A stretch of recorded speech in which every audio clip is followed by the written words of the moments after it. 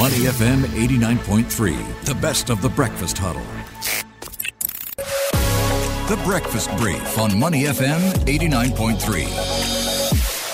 Money FM 89.3. Good morning. It's the Breakfast Huddle. Elliot Banker and Ryan Huang with you. We're going to take a look at some of the headlines investors will be paying attention to today. An extremely important and busy week because there are a lot of earnings reports to digest and some key decisions happening as well. Lots to steer markets, and the big three banks, the key central banks, will be in action. So the U.S. Federal Reserve, of course, top of the list. The FOMC on Thursday morning, Singapore time. We will find out if they will indeed slow down to just a hike of 25 basis points from 50 basis points. So that will give a clear signal that maybe the Fed could start moderating the pace of its rate hikes.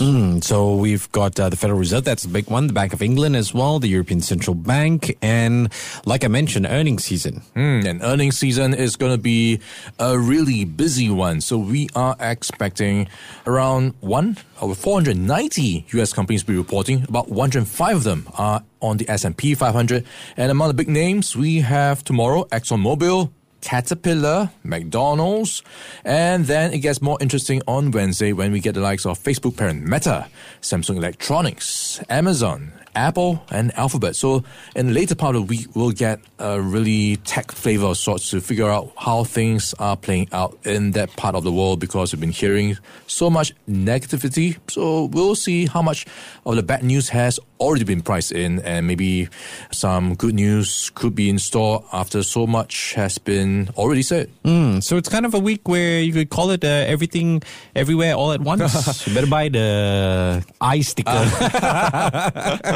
A lot happening, so we'll try to keep you up to date with that. All right, let's talk about this one that was in the news. I know you've been selling it as well. The whole issue with regard to Adani and this Hindenburg research report.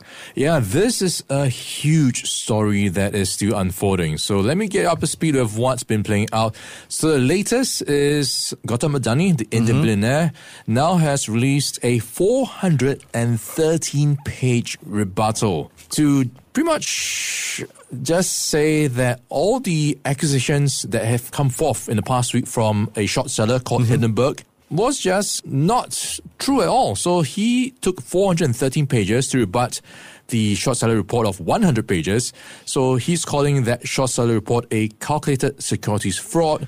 So it's a bit of he says, she says right now. Right. But going by what I've been reading, it's really tough to tell right now based on the accusation. So there were 88 questions raised by Hindenburg. Yeah. So he has managed to reply to about 3/4 of them. There's about 60 plus questions with some of what seem to be rather valid points, saying that many of these queries have already been answered in public disclosures. So I guess what's going to be happening next is how much investors take confidence in his reply, and how much is going to be weighing on the wider Indian market, because there are now starting to be more questions being raised about corporate governance, the credibility of the Indian growth story, right, and how much exposure other Indian corporates as well as Indian banks have to the Adani Group story. So all these various points will start to play out in the coming days. Yeah, definitely one to watch out for. All right, let's take a look at the week ahead. Any notable events stand out to you? I mean, you talk about India's growth story. Their budget is set to be released on Wednesday. Yes, so that's going to be a big one to watch out for, to see if there's going to be enough for the populist agenda, so to speak, because of all the cost of living crisis that has been playing out in many parts of the world, how much he might help on that front, as well as to give more support for the Indian economy amidst a global economic slowdown. So that's going to be in focus on Wednesday. And looking to tomorrow, actually, we will be getting an update from the IMF on its world economic outlook to see how gloomy it is.